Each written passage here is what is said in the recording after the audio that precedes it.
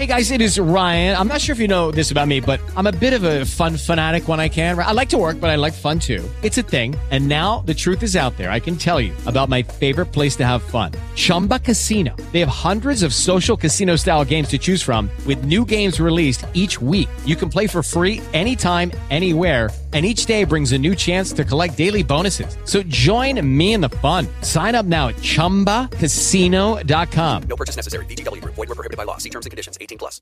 With the Lucky Land Slots, you can get lucky just about anywhere. This is your captain speaking. We've got clear runway and the weather's fine, but we're just going to circle up here a while and get lucky. No, nothing like that. It's just these cash prizes add up quick. So I suggest you sit back, keep your tray table upright, and start getting lucky. Play for free at LuckyLandSlots.com. Are you feeling lucky? No purchase necessary. Void where prohibited by law. 18+ terms and conditions apply. See website for details.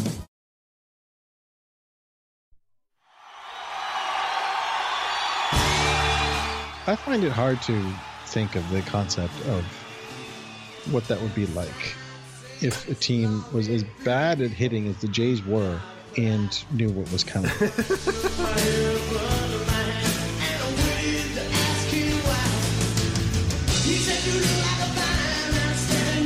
Have that on your business card if you're Carlos Beltran, undefeated manager of the New York Mets. Yeah. Please don't look that up.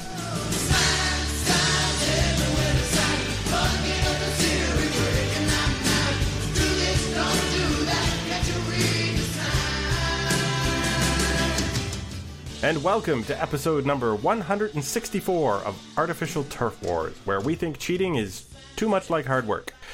I'm your host, Greg Wisniewski, and I am joined tonight by Joshua Howsam. Josh, how's it out there in Toronto land? It's cold. Yeah, that came up on us real quick. Finally, like January showed up in the middle of January. Yeah. It is traditionally a slow time of year for Major League Baseball, but we have news. Oh, do we have news? We do have Blue Jays news. We have Yamaguchi introduced by the Blue Jays. We have Sean Reed-Foley. We're talking about his future and where it will be in the bullpen or the starting rotation. We have some word from the front office of what happens for the rest of the offseason. Goodbye, Richard Urena, until we see you in a Orioles uniform. And a minor league deal for Ruben Tejada. So a little, cleaning up pieces, getting ready for spring training. Then we have your questions, most of which I feel like are going to pertain to what's been going on in the rest of baseball, which is the roof blew off with a cheating scandal. I would like to plug our Patreon here because I think when we recorded the Extra Pellets Patreon at www.patreon.com/turfpod, if you want to check out the content there, I think when we recorded that, we sort of thought it would be kind of like a footnote to the season, didn't we? Well, I think we thought that the punishment would come down and then we'd move on. As we're going to discuss later, that's not what happened. No, so the Patreon segment is sort of a brief, incomplete history of cheating in baseball, which we had fun talking about. So if you want, you could check that out. Now, before we launch into the Blue Jays news and everything, I didn't have a chance because we were running a little late beforehand. I wanted to run, maybe we need new theme music for the show, Josh. So I just want two pieces I'm trying to choose from, and I'm really hung up on the two. So can you just give a listen here and let me know? Sure. Okay, so number one.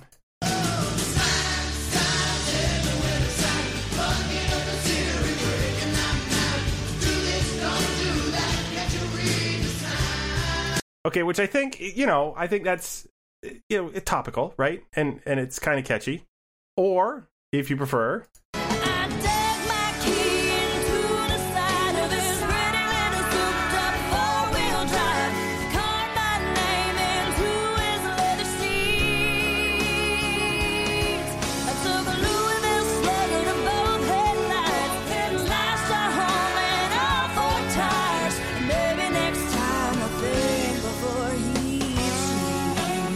Note the Louisville Sluggers included in the second one, so that's kind of ties in. I think you open with that one and you go through our interlude with the second one. Okay. All right. So everybody knows, what's coming up. Or what came up. I'd be honest. I'm probably not going to use those for copyright reasons, but I think there's been so much going on in the world of baseball. But first, a word from our Blue Jays, who are bringing, with the serious intentions of another starting pitcher, a veteran from Japan. This seems kind of crazy in a way. Yeah, I mean, we talked about Yamaguchi when the deal was first reported, I guess, because it wasn't official forever. But yeah, I mean, I think it's very significant that they've made this investment in Japan. I think that it's kind of hard to overstate, what it could mean, because a lot of really talented players not only have come but are supposed to be coming in the next year or so, and proving to them that you care and you're actually willing to do the work and sign their players, I think is a good sign. There have been a lot of times where the Blue Jays have made noise about, making inroads in Japan and making a concerted effort to have an Asian, in general, scouting division that was going to be making an impact. But we really didn't. I mean, we saw one Japanese player, and he was already in North America when they signed him, and he was certainly just a role player. Yeah, I mean, that's kind of been the case throughout the Jays' history, getting these players. They've not had many, but they've been stateside, North America side. Signing a player directly out of Japan, it wasn't a lot of money, 2 years, $6.3 million, but it's a major league deal, multi-year deal for a Japanese player. And, he's 32, so he wasn't going to get much more than that. But now they've shown that they're willing to do it, and they have that relationship, so they might be able to get the young guy for more money next time. And, any kind of avenue you can open up to getting players, especially ones who won't have necessarily a bias about coming to Canada, I think is a good thing to do.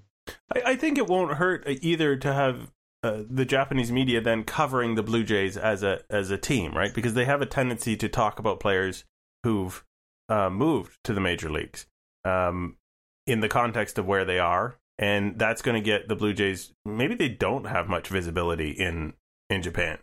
Is it really just the West Coast teams and the Yankees that a Japanese player or fan thinks about when they think about the MLB?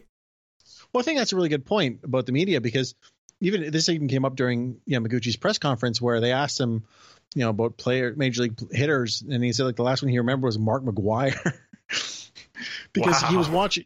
Well, because he hasn't watched Major League Baseball in a long time, and when he was younger, he was watching Hideo Nomo with all the Japanese coverage of Nomo's starts, and that was during McGwire's heyday. Right. So it's the same idea that these young players could grow up watching some Blue Jays and maybe hey, I want to come over to the Jays when I get to move to the big leagues. Oh, at least to be on their radar, right? Yeah, exactly. Because I mean, for all they know, the Blue Jays could operate like a AAA organization. Until you see them in action performing well, you don't know. Yep. So the same thing applies with just with Ryu in Korea. But now the Jays there was no Blue Jays presence in Korea, and now their hats are selling out everywhere because they have Ryu. So this general idea of making inroads in markets that they didn't have before is always good. It was like with the Jays in the Dominican Republic back in the 70s and the 80s. Yeah, the bigger the talent pool, the better chance you have of finding a good fit in that talent pool for you. So, yep. Cool. He'll wear a number 1. Yeah. A pitcher who wears number 1. And my stance on pitchers and single-digit numbers. I don't like it. Maybe he's trying to say he can play a little shortstop. Well, the last guy who wore it was Alan Hansen, so he probably won't hit any worse. Oh, dear. Had to get the dig in to poor Alan Hansen. I did, apparently. Oh, my goodness. And thanks to Minor Leaguer for the research, he's the first pair with him and Ryu. They're the first pair of teammates to wear numbers 1 and 99 as pitchers. And that's random. That's sure what that is. Okay. And only the 11th set of teammates at all, regardless of position, to have a 1 and a 99. I wonder how many of those were Manny Ramirez. Or Turk Wendell. Okay. Sean Reed Foley. Well, one second. We should just discuss that Yamaguchi is supposed to be coming in and working to try to win a job in the rotation. which when we weren't sure what his role was going to be, but that was what they announced at the press conference. He's not necessarily going to get it, right, because they have guys competing for that 5th spot, but there is no plan to put him in the bullpen. He's going to be stretched out, is what we're saying, until he proves he can't do it. Speaking of Sean Reid-Foley, has he proved? I mean, I'm not being nice here, but has he not proved at this point that whatever he's doing is not quite ready for prime time in the starting rotation? Yeah, he's Sean Reid-Foley.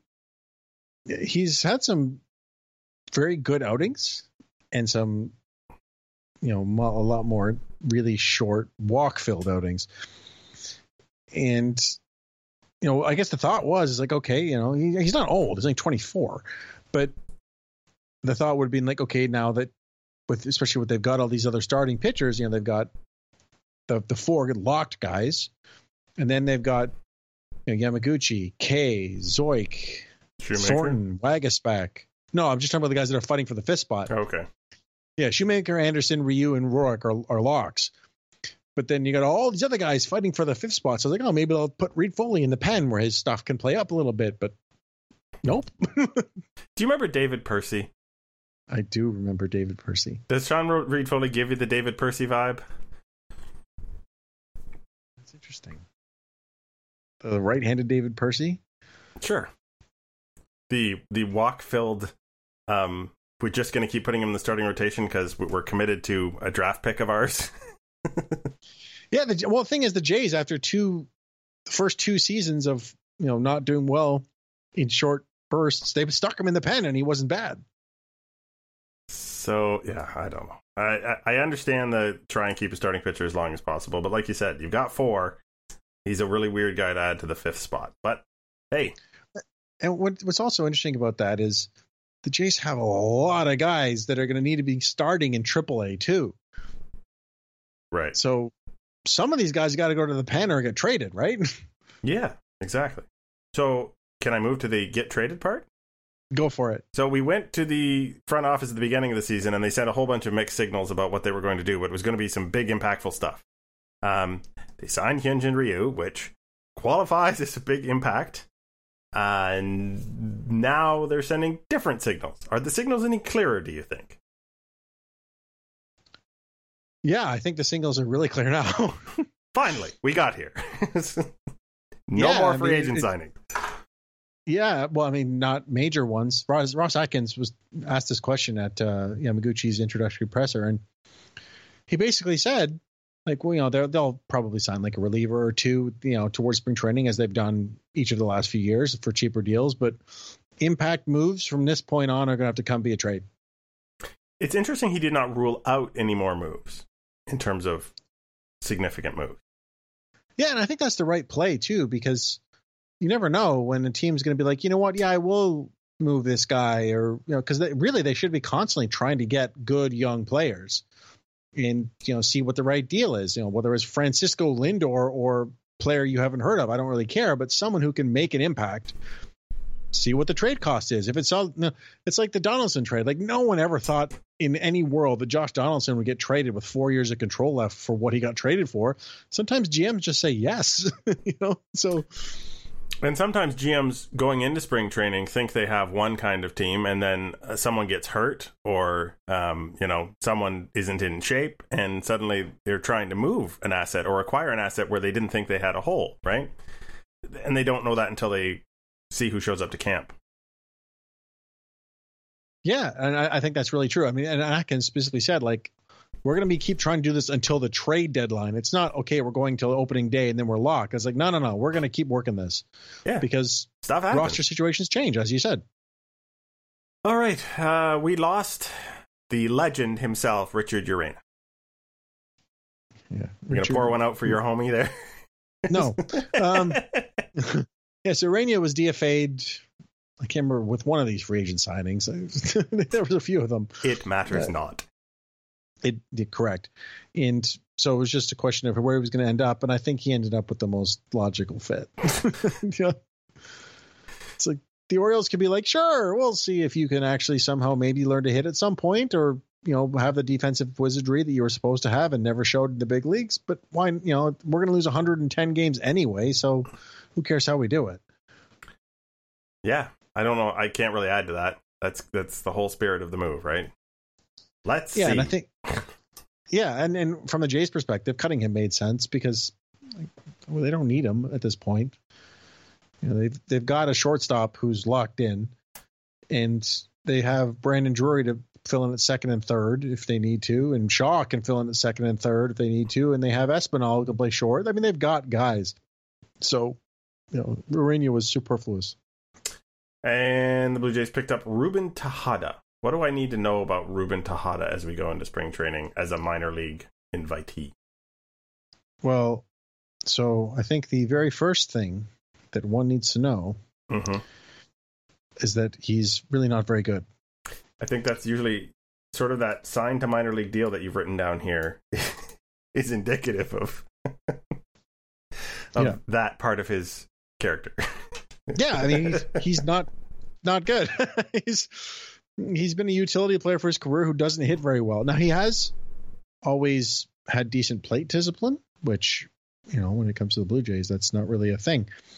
He does take walks, but he doesn't really do anything else. He doesn't hit for average. He doesn't hit for power. So he's just kind of like extreme depth at middle infield, which is fine. It's good to have that. Yeah, I mean, can he play short still? I think so. Because you do have to have the backup shortstop for the backup shortstop if the shortstop gets hurt, right? Yeah, I mean, he was never a great shortstop, but, and at times he was terrible. But I think that as what you just described, he can handle it. Fair enough. All right. That's the little bit of Jays news we have. It seems relatively tame compared to the roiling chaos that is the rest of Major League Baseball at the moment. So we're going to... What? And now, sorry, I forgot one thing. This is my fault. I screwed Greg up because I didn't put it on our outline. There's a list. Yeah, there is. We don't just do this as we go, which might surprise people at times. But we forgot that they're going to be introducing some new uniforms. Yeah, are we... is it going to be powder blues for sure? Is that what they're saying? Nothing is for sure. We're recording this Friday. They're going to introduce them tomorrow morning, first day of Winterfest. Can you hear my excitement? Is it coming through the microphone? It's loud and clear. Yeah, it's a note. It's not. I don't think it's anything that needs to be more than that. Well, we were pretty excited when they went back to the traditional J. Well, I think as long as whatever they do is an alternate, then I don't care what they do. If they replace the current jerseys, then I will not be happy. Yeah. Don't muck with what you have because it's one of the nicest jerseys in MLB. But if you need to sell more, go nuts. Whatever. Yep. Okay. We will take a break now, and we'll come back with your questions and the Astros, Red Sox, and how many people can you get fired in 1 week over the same reason. And we'll be right back.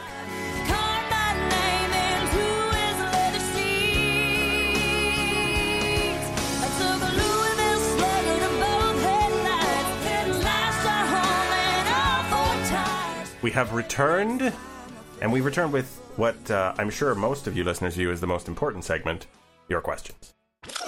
Time now to hear from our listeners. That just seems silly. Here are the rules. First I ask a question, then you ask a question.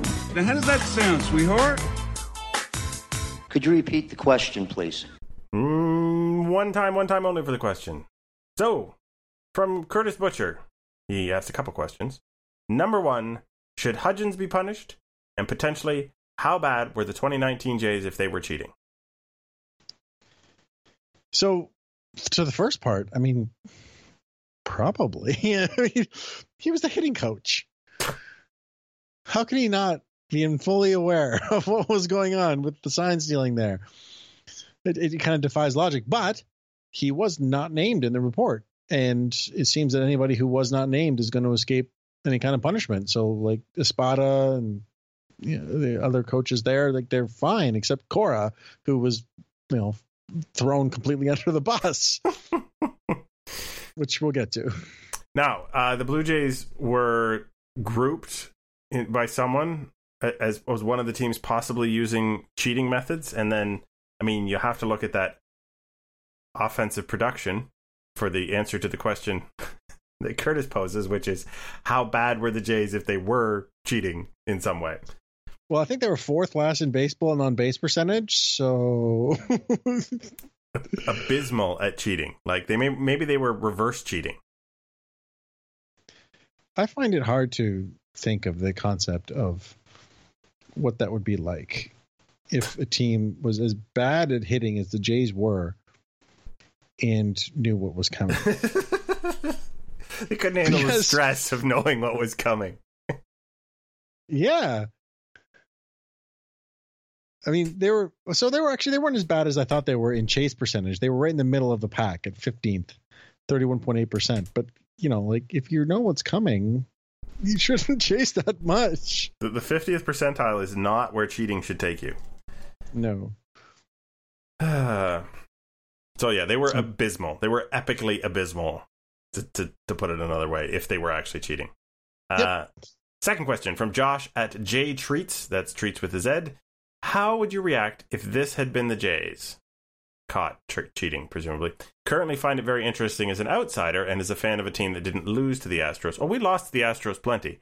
But I feel bad for Astros fans. I mean, we didn't lose anything significant to them. Fair. Tough, but fair. Yeah. So here's the thing. Like, if it had happened to the Jays had been, caught in the same scandal as the Astros, it would really suck to lose draft picks when you're rebuilding or you're where the Jays are, right? The penalty would be actually far more severe than it is for Houston, who picks at the back of the draft.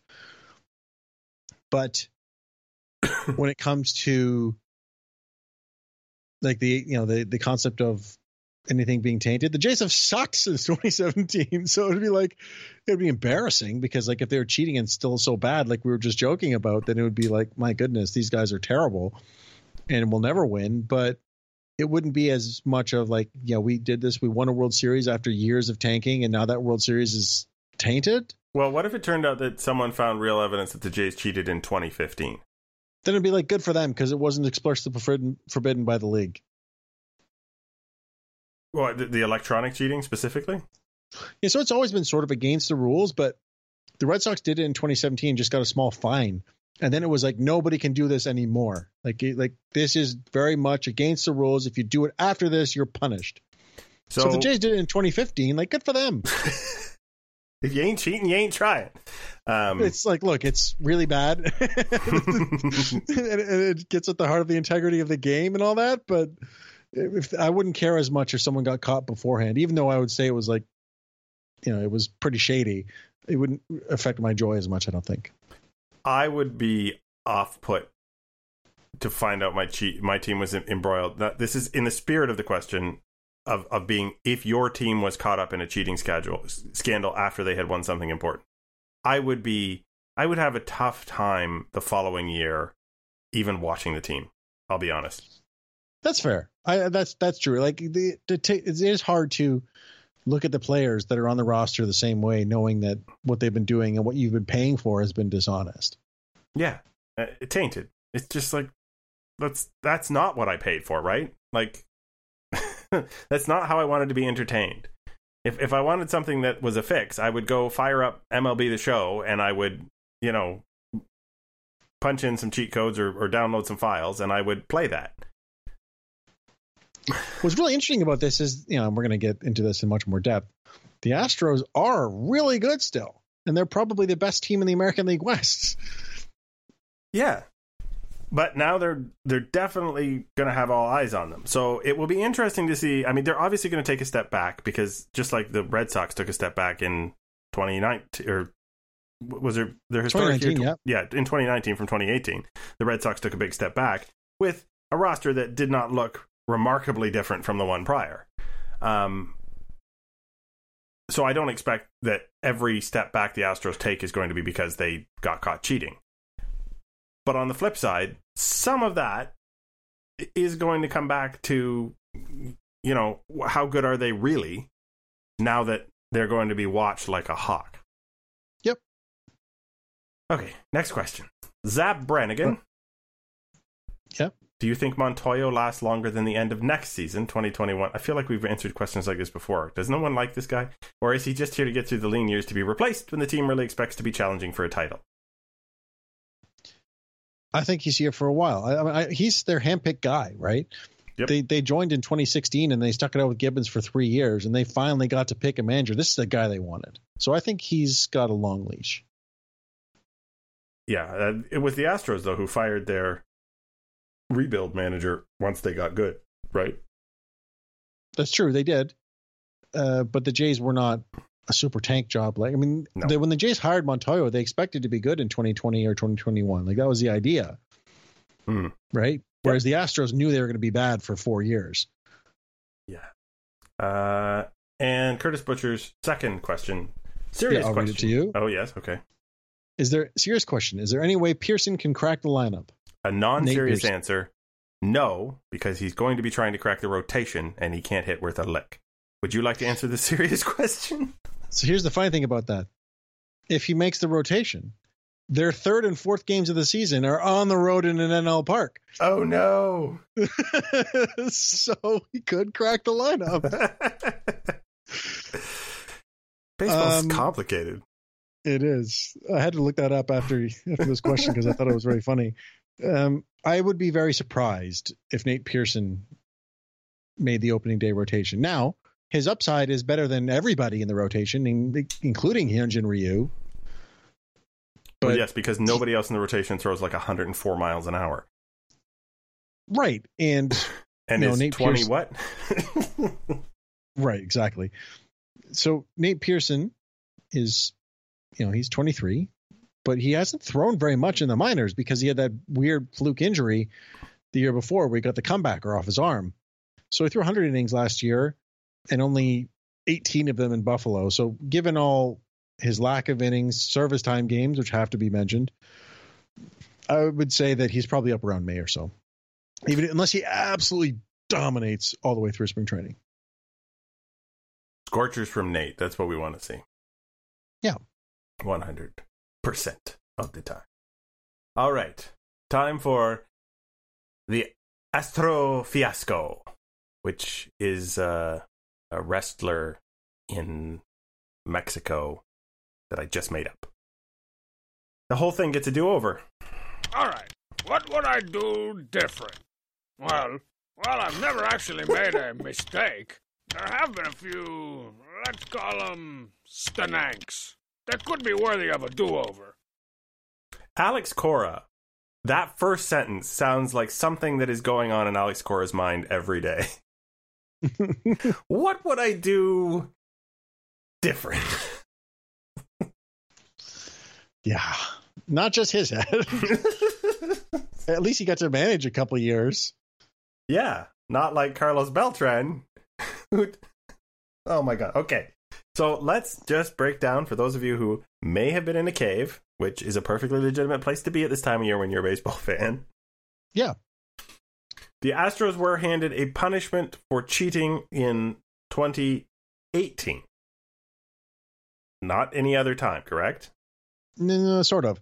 And the end of 2017 because okay. Yeah, because the memo came out in mid-September, and he did it all through the playoffs. So, and that was for having a method, briefly, where there was a garbage can and a video monitor in the dugout area, just out of sight, which was sending signals to the batter by an audio alert in real time, which is illegal because they were using a monitor to do it. Yeah, and then banging in trash cans for the audio signal that is going in real time. But yes. Okay, so that was what they did wrong. And then the penalty handed down by Major League Baseball was a $5 million fine to the Houston Astros, which is a hilariously small joke, but that's okay. It's also the max, though. Also hilarious. Yeah, I think it's worth mentioning, though, that like it was the max penalty they can give. It's insane that $5 million, but it's the commissioner who works for the owners. Of course, that's going to be in the max. But anyway, continue. The general manager was suspended for a year. The manager was suspended for a year, and the assistant GM was put on baseball's ineligible list. And draft picks. And yes, one first round in 2020 and one first round in 2021. First and second both years. First and second both years. And then the further fallout, which got really interesting, is that then the Astros fired the general manager. They fired the manager. The Boston Red Sox, whose manager was the bench coach who was responsible for a bunch of this stuff, fired their manager. And the Mets, whose manager hadn't even managed a game, the most Mets thing ever, had their manager step down. Yeah. Hey, undefeated. Have that on your business card if you're Carlos Beltran. Undefeated manager of the New York Mets. Yeah. Please don't look that up.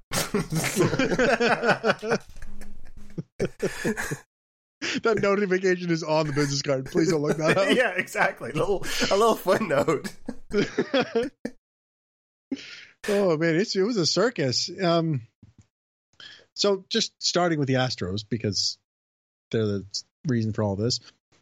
AJ Hinch basically said, "Yeah, I screwed up. Like, I did some things to try to stop it. Like, he broke the monitors twice, but he didn't actually say anything to the players," which is, is that not the most passive-aggressive behavior of a manager? Sure is. But anyway, at least he said, like, yeah, I screwed up. I should have done this, and I didn't. Took his thing, he's still suspended for a year, even though he's been fired. But he can work again next year. Jeff Luna, on the other hand, started his statement with, "I take full responsibility," and then spent the entire rest of the statement taking no responsibility whatsoever for what happened. It was amazing.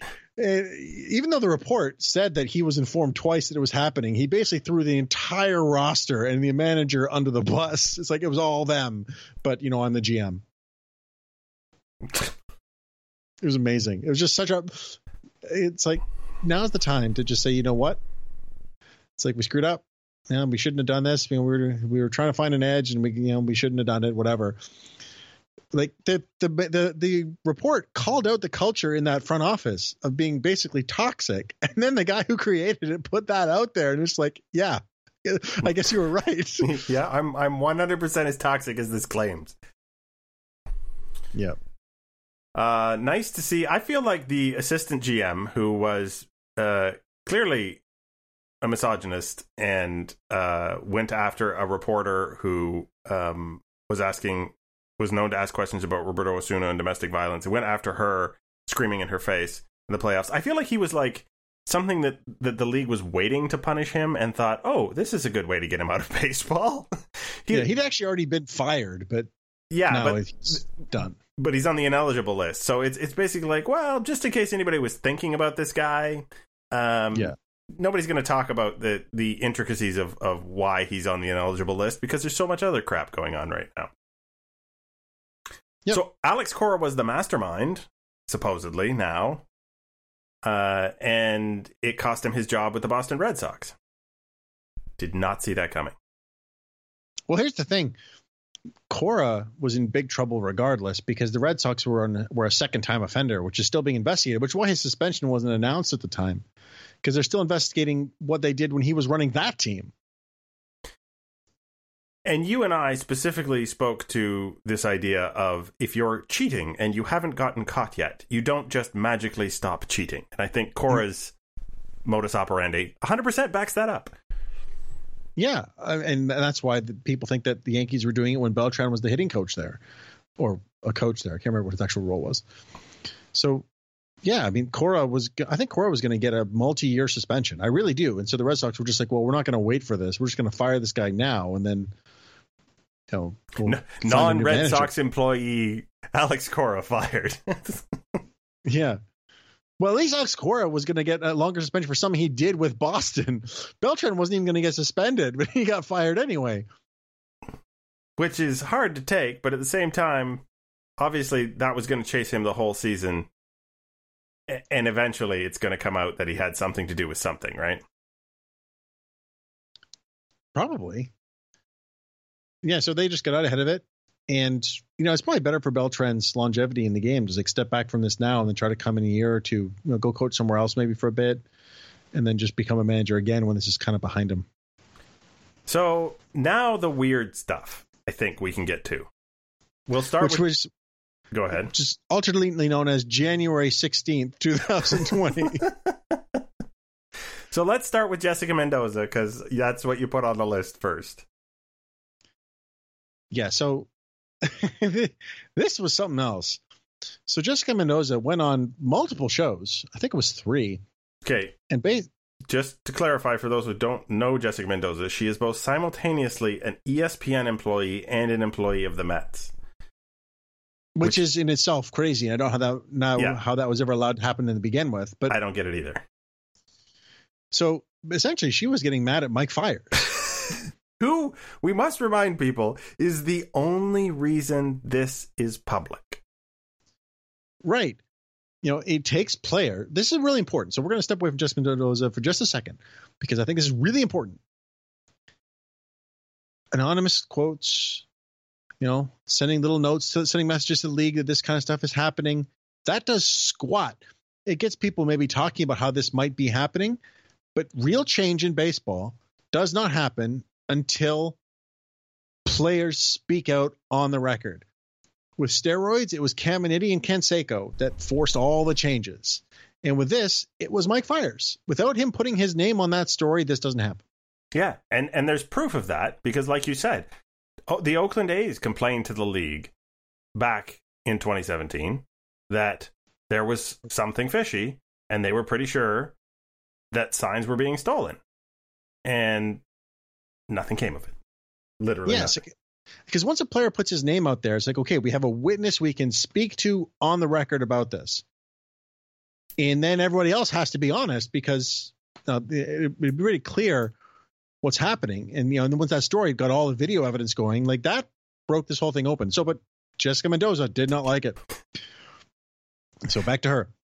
To go public with it and call them out and start all this, it's hard to swallow. That was kind of the poll quote from all of this. Like, she basically said, like, it shouldn't have happened this way. Like, he shouldn't have done it. He broke the sanctity of the clubhouse, which people rightfully got all over her about. No kidding. And then she thought, okay, better do some damage control. And this is what she put out. Quote, thought it was important to clarify my earlier remarks about the sign stealing situation in MLB. Most importantly, I feel strongly that the game of baseball will benefit greatly because the sign stealing matter was uncovered. Cheating in the game is something that needs to be addressed, and I'm happy to see that the league is taking appropriate action. Good so far. Back to the quote. The point I should have been much more clear was this. I believe it's very critical that this news was made public. I simply disagree with the manner in which that was done. I credit Mike Fiers for stepping forward, yet I feel that going directly through your team under MLB first could have been a better way to surface the information. Okay, he did those things. And multiple people have done those things. Yep. Back to the quote. Reasonable minds can disagree. Ultimately, what matters most is that his observations were made public and the game will be better for it. And here's my favorite part. In regards to the Mets, I want to make it extra clear that my advisor role with the team does not shape my opinion in any way, shape, or form on this matter. I feel this way regardless of what teams, players, or managers are involved. Okay, it should be very clearly noted that when she made these comments, Beltran had not been fired yet. So the manager of the Mets was like the guy people were talking about, and she put this statement out there, which is completely wrong in pretty much every respect. And, basically just a horrible opinion to get angry at the whistleblower. And then she had the gall to say it has nothing to do with the team. Yeah, I'm totally not biased by the people who employ me. And Brody Van Wagenen said, like, he came out and said Jessica Mendoza was speaking as an ESPN analyst, not a member of the Mets. She can't pick. She's both. That's how this works. It's Thursday. I'm not working for the team. No, you're still a representative of the team. You can't work against their interest one day and for their interest the next day and forget you work for them the following day. Like, that's the absurdity of it all to me, is like, hey, I'm totally not biased. Yeah, you are biased. Like, the whole point of being a reporter is not necessarily to be unbiased. It's to admit your biases and recuse yourself from having an opinion if you have a conflict. That's how it works in business. It's how it works in politics. There's no reason it shouldn't work that way in journalism. So she shouldn't have said squat at all. When she Correct. got asked a question, she should have said, I'm an employee of the Mets. I really don't feel like I can be unbiased. End of story. Correct.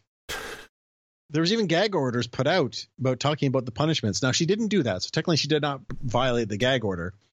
No, she just talked about the whistleblower. Right. It's fine. Like, she should not have said any of this. And, you know, there's talk that it might cost her job on baseball tonight or Sunday Night Baseball because this kind of press is not what they wanted. Shall we move to wacky aspect number 2? Go for it.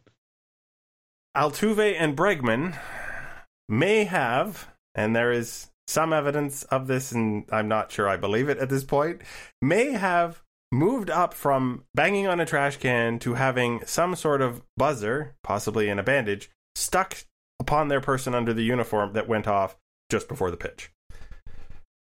This is some science fiction stuff.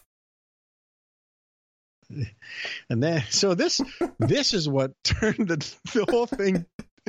This is what they basically made it all crazy. So this got put out by an account claiming that was like pretending to be Carlos Beltran's niece. It wasn't. And apparently it was Incarcerated Bob, which is like a notorious like false Twitter news guy. But Incarcerated anyway, Bob is tough to describe in one sentence. But it really he really also is. believed that the Blue Jays had signed Yu Darvish, I believe. Lots of things. But anyway, and so then in this had people like they're going back to his video of his walk off against Chapman where he's telling people not to rip off his jersey because he got a buzzer under there. We got pictures of Josh Reddick with a piece of confetti or tape or something on his chest from an interview. People like zooming in on folds in the jerseys. Like players were doing this. The great wrinkled jersey fiasco of the 2019-2020 offseason is not where I saw this going back in October. No. But what's interesting about this, though, like all of that stuff would be like, okay, like this is kind of ridiculous. But then J.J. Cooper, one of the head of Baseball America, says, yeah, I've heard this. Joshua Kuznick, who's been on this podcast a few times. Yeah, I've heard this multiple times. Trevor Bauer, he's Trevor Bauer, but yeah, he like all of them say like this is stuff that they were pretty sure was actually going on. So it's like, oh, well, maybe it really was, even if the reason that we're knowing about this is kind of silly. Trevor Bauer is the ultimate example of that headline that keeps showing up on Twitter that says, worst person you know made a great point. Like, I hate to see Trevor Bauer vindicated. But it appears that all of the annoyances he had where what he thought were good pitches got absolutely crushed. In these instances, he may have been completely correct that they knew what was coming. Yeah. And I don't know. I mean, I don't think so. MLB put out a statement that said, like we have found no evidence of technology or anything like that in the end of 2019 or through the 2019 season. But MLB doesn't look for things if they don't already know they're there. Like they've been shown to be very passive on this. They don't want this stuff to come out. So unless there's proof out in the public that it's out, they're not going to investigate that. Yeah. It's very easy to not find something you're not looking for. I agree. So I think this might not go away. I think that more people might talk about this and they might have to do another investigation. And then, after all of that, we get to the point where people just start saying stuff. Sure did. I don't know how else to describe it. There's a point at which everybody gets so riled up that everyone becomes an authority on something. And today's regrettable authority here was David Brocious, who is Scott Brocious's son, who told us with some outrage that Mike Trout is on HGH through a thyroid medication exemption with MLB. He's not. Or at least he has no evidence of that, but he said it anyway. And then he backtracked, but as much as you can. I'd like to clear, would you like the quote? Go for it. I'd like to clear the air about a comment made earlier this week about Mike Trout potentially using HGH. HGH. The word potentially was not in the original quote. The statement in question was taken from a conversation where I was explaining how there are certain situations in which actions that would usually be against the rules and considered cheating are deemed okay for medical or other reasons. Okay, I think he should have used the Chris Davis ADHD thing, because that's a safe one. And are thus not cheating. The example I used of Mike Trout does not stem from information from my dad, Scott Brocious, or sources within the MLB, and has no evidence behind it. You don't need to keep going. Like, what? So, you just said a thing. That's what you did. You just said something. And then, turns out that people will take that you meant the thing that you said. I will say, the last sentence of his apology is the best. I had a lapse in judgment when posting the comment and have learned my lesson on how powerful and dangerous social media can be. If you scratch out social media and you put making stuff up in there, I think he's almost got it. Well, then Trevor Bauer, there he is again. Worst person you know. Then he basically repeated it, but like his own. And then he said that he was misquoted or meant to say, if he's doing this, that's okay. Great. Let's muddy the waters. Then MLB and MLBPA jointly issued a statement that said there are no players taking HGH through a therapeutic use exception, period. So they didn't say Mike Trout, but it's very clear why they said this. Yeah, that was like the hardest swerve to the left I've seen in this whole conversation, because somehow we got from a trash can in the dugout to human growth hormone and the best player in the game. I don't know how that detour even happened. You also wanted to talk about Mike Clevenger because his reaction to this, I mean, a lot of players' reactions has been quite outraged, Cody Bellinger and a couple of other people, but you wanted to talk about Clevenger because his is perhaps one of the most animated. Yeah, I mean, he's been out there from the beginning of when this started up, and basically being really angry about it, and angry especially that some of the players weren't punished. And there's this video, so I'll put the tweet. Where can I put it? We don't have a post anymore. Put this in our left pocket. No. Yeah, so it's from @watch_momentum. That's where you'll find the video, where he just goes off, and basically this is the crux of what he's trying to say. Quote: I don't think any of those mother effers, he obviously swore, should be able to look us in the eye. They should feel ashamed. And he went on and talked about how this cheating, like people think, oh well, it's basically cheating, like that it cost people money. Like people or people their jobs in the big leagues. Like there was a thing that came out about 5 pitchers who in 2017 were immediately sent down after a game where they got shelled by the Astros in Houston. And that's what Clevenger's essentially referring to here. This idea that like people lost their jobs by playing on an uneven playing field. And he's really pissed about it. And he also in a tweet essentially said like MLB better do something about this with the players. Otherwise pitchers will. And he will. He said, otherwise, I'm going to get back to the gym. Essentially, I'm going to start throwing real hard fastballs at guys. And I don't support what he's, planning, quote unquote, but I completely understand his outrage. Not as a fan, but as I can understand the position of being a pitcher. Pitching is hard. It's an extremely hard job that very few people in the MLB can do. And like he said, that step from AAA to the bigs is a taste of a whole different life. And you're getting that not legitimately, you're getting that stolen from you, like your pocket has been picked by people who you could be playing alongside in 6 months. How do you reconcile that in that industry when there's only 800 MLB players in any given year, and there's 40 or 50 of them who play on the Astros and all know that it's not on the up and up? What the heck? Yeah. Now, Josh Koznick, I'm going to mention him again, but he made a very good point about why no players were punished, because they were given immunity to testify. And that was really the only way they were going to do this investigation properly and see who was culpable and who knew what. But it does suck that there weren't even fines given out. Like guys got hurt and there's a lot of damage done by players who just like completely escaped any culpability whatsoever, except Carlos Beltran. Yeah, but he's not a player. He's a manager. He was a player at the time. So we're back to how do they go forward? It's going to be an awful awkward year, even if people aren't throwing at people, right? Yeah, and I think they will. I think you're going to see some Masters players get hit.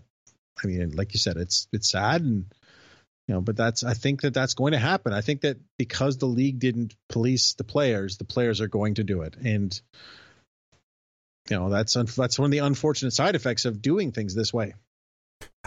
Can you see a player from the Astros right before opening day come out with a big checkbook? All right, where do I pay my fine?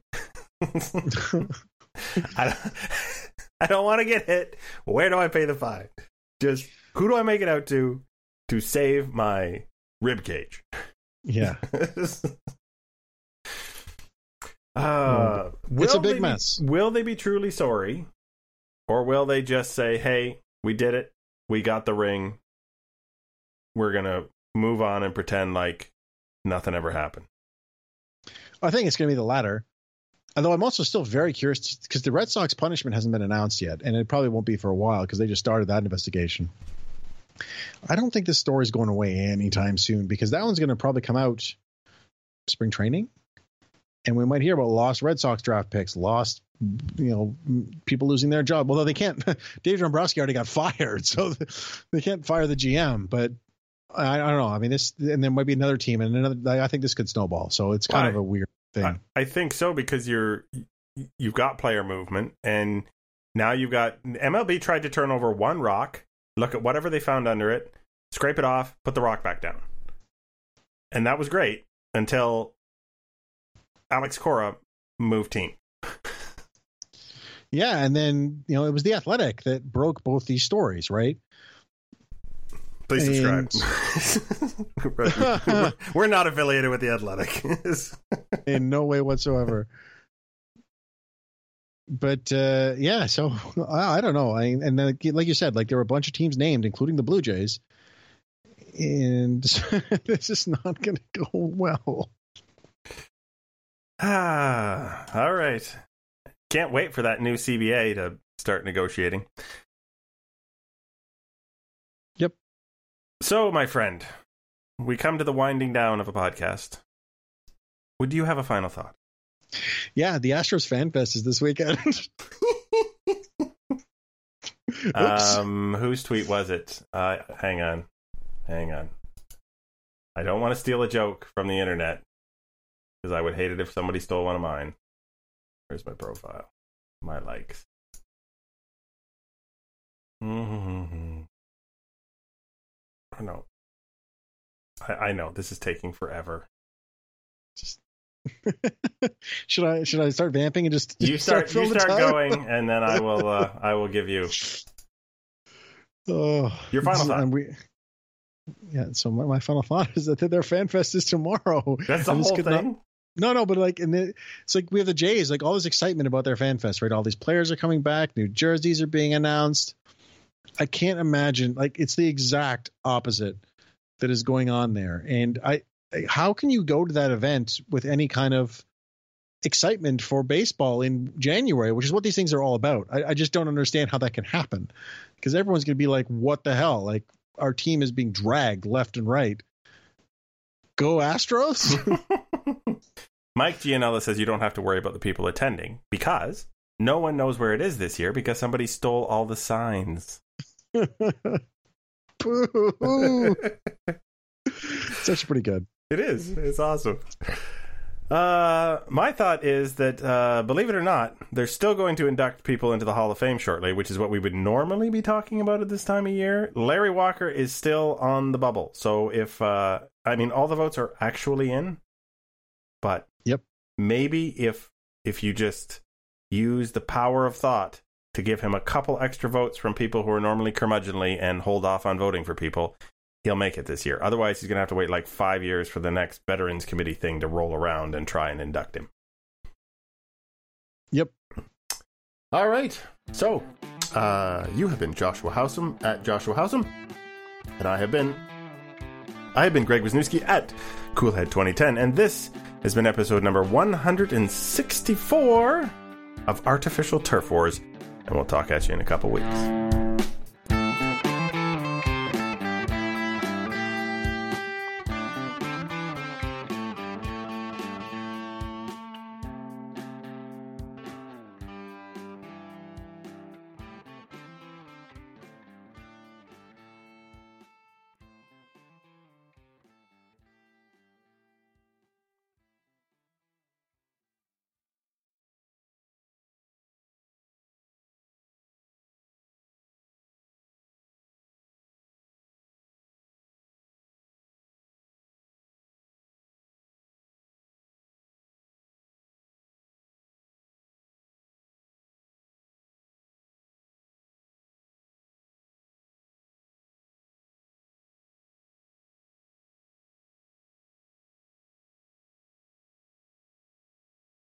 With the Lucky Land Slots, you can get lucky just about anywhere. This is your captain speaking. We've got clear runway and the weather's fine, but we're just going to circle up here a while and get lucky. No, nothing like that. It's just these cash prizes add up quick. So I suggest you sit back, keep your tray table upright, and start getting lucky. Play for free at LuckyLandSlots.com. Are you feeling lucky? No purchase necessary. Void where prohibited by law. 18+ terms and conditions apply. See website for details.